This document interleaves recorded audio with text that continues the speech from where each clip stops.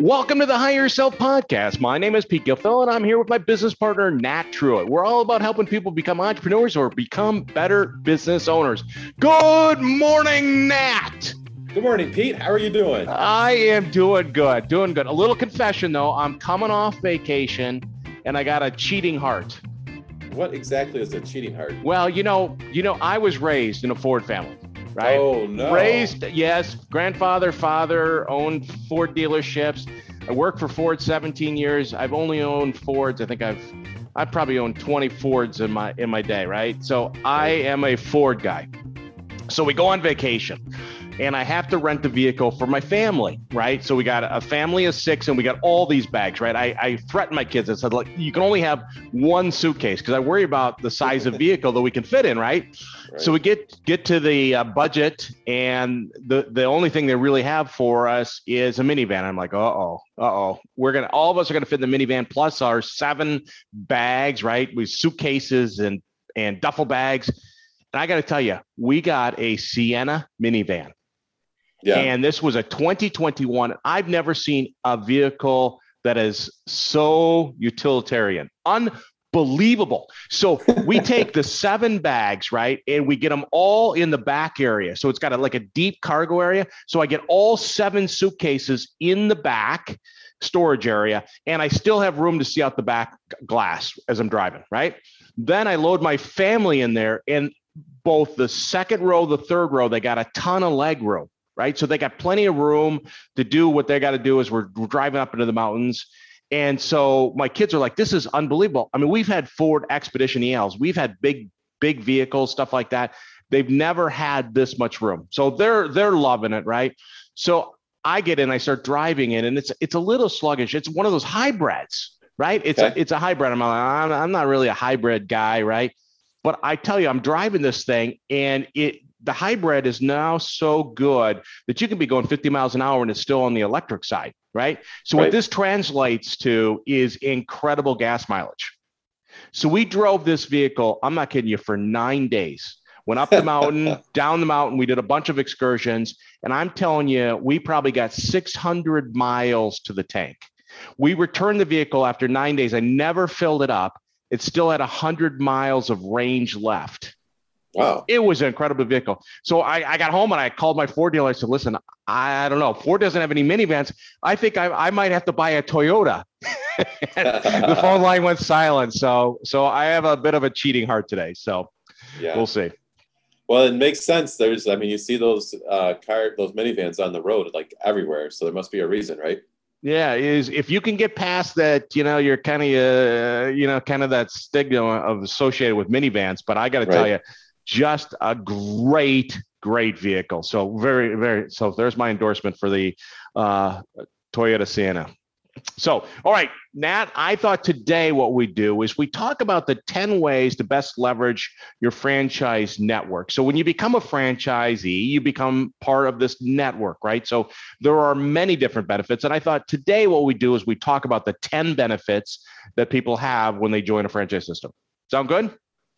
Yeah, that's awesome. You're talking about like the franchise unit owner network?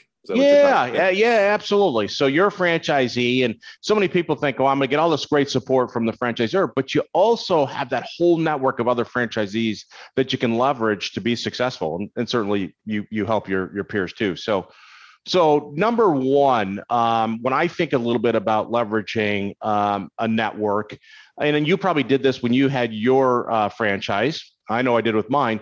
When you have a problem, you can pick up the phone, or in today's world, you can do a Zoom session with a franchisee and say, hey, have you experienced this problem? Did you do that much? Pick up the phone and just try to leverage your other franchisees to kind of solve a problem or work through an idea? Yeah, for me, it even started earlier than that.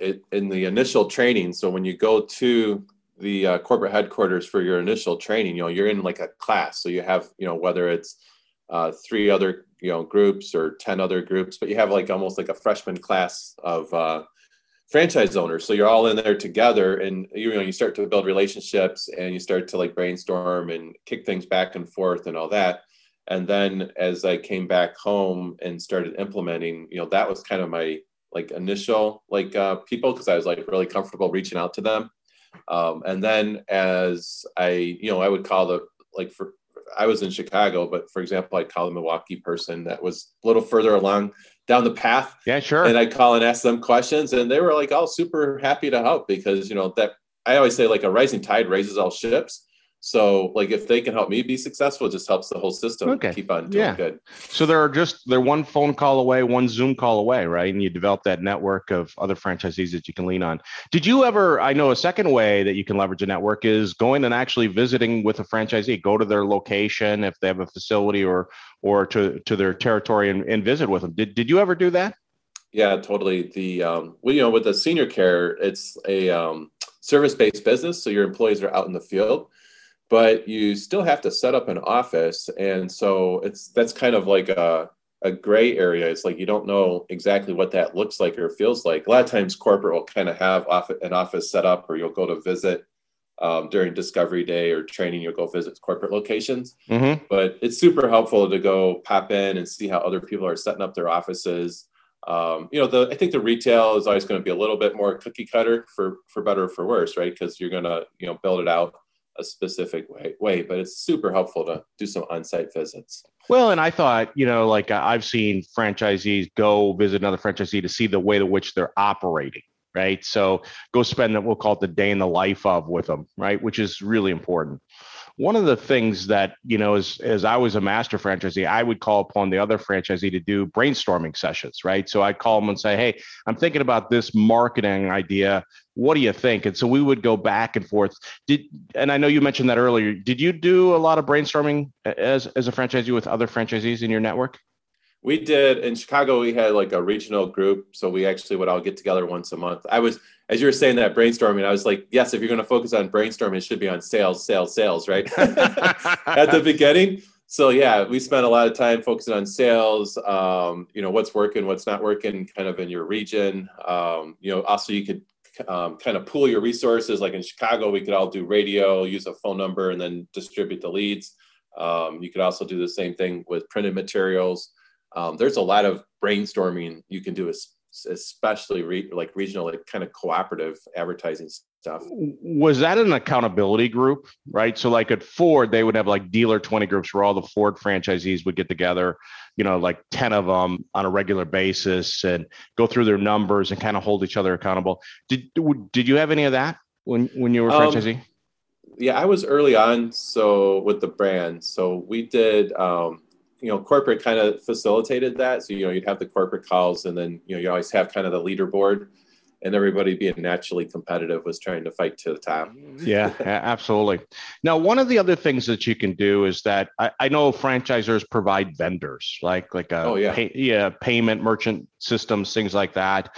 And they can be good, but sometimes I've learned that you can kind of leverage franchisees because sometimes they find a better vendor. Maybe it's more local, maybe it's just they just do a better job. Did you ever kind of lean on other franchisees to kind of figure out vendor relationships? I'm trying to think. It seemed like our franchise did a really good job with the vendors, and so I was actually pretty happy. But sometimes as you're kind of doing that brainstorming and you have like, hey, let's do door hangers, right? Maybe corporate doesn't have a vendor for that, so you can kind of see if anybody knows a vendor for that. So I think as you're kind of trying new things, there's always room to try to find a vendor for that.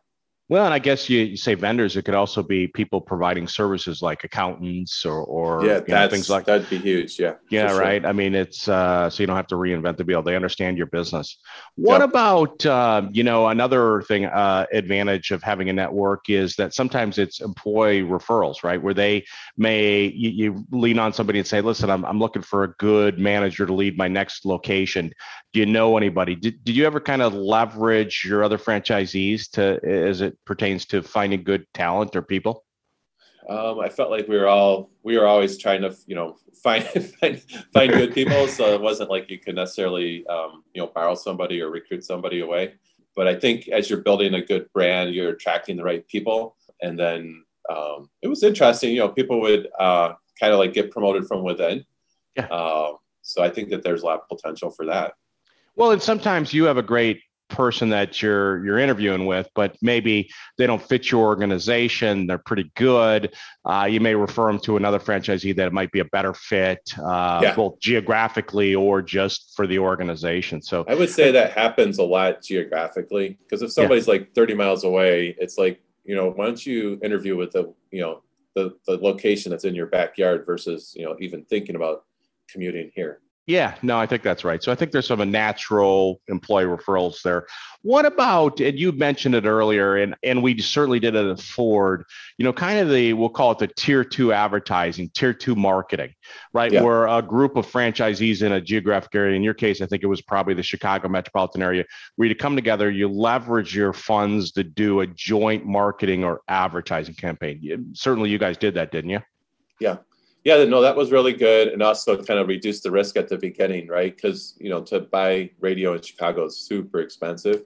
An example of that, I think CertaPro Painting does a good job. Most people listening to the podcast probably, if they listen to AM radio or they probably hear the CertaPro advertisings. But that's a good example of kind of cooperative marketing. Yeah. Yeah, kind of tier 2 advertising.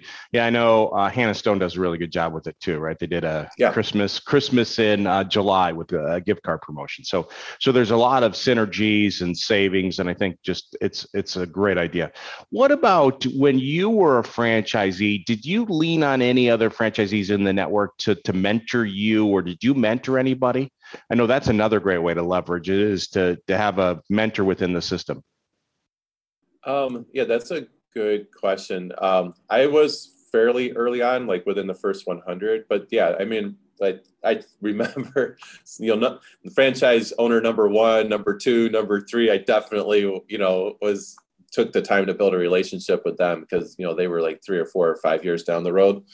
And I think that they enjoyed mentoring, the new guys on the block, and it didn't necessarily have anything formal, but I think that there's opportunity for that. I mean, I think, as you have these ideas, it's, possible to put together a mentoring group, and probably, let's be honest, that was a long time ago. So probably, a lot of franchise systems are a lot more sophisticated and have that already in place today.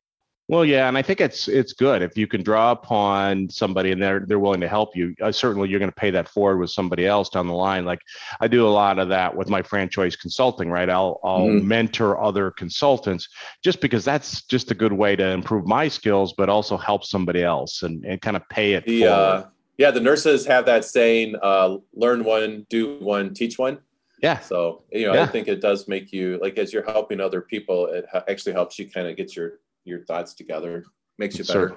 Yeah, certainly. So mentoring, it can be a big part of it. What about, as we talk about customer referrals, did you ever, that might be another benefit of a network. So maybe somebody reaches out to you, they're not in your geographic area, they need help.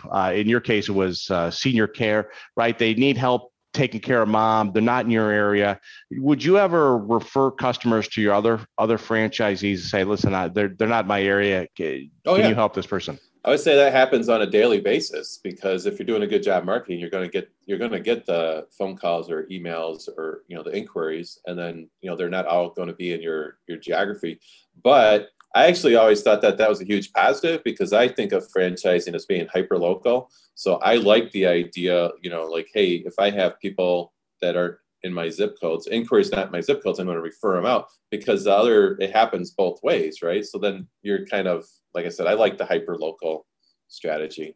Yeah, no, I think that's right. And I think it's all these things, as you look at leveraging the network, the 10 things we've talked about, it's this whole idea of that you lean on the network, but the network also leans on you, right? You're kind of paying it forward. So if you're willing to play all out and help others, they're going to do the same thing for you. And I think that's the real benefit of a franchise network, is that, sure, you have that franchisor that provides all that great support, but if you have this network that you can lean on, that just makes you stronger. And I think, Nat, we've seen the strength of that during the last 15, 18 months with this pandemic, right? Mm-hmm. So as business owners went through this crazy period, we keep hoping it's going to end.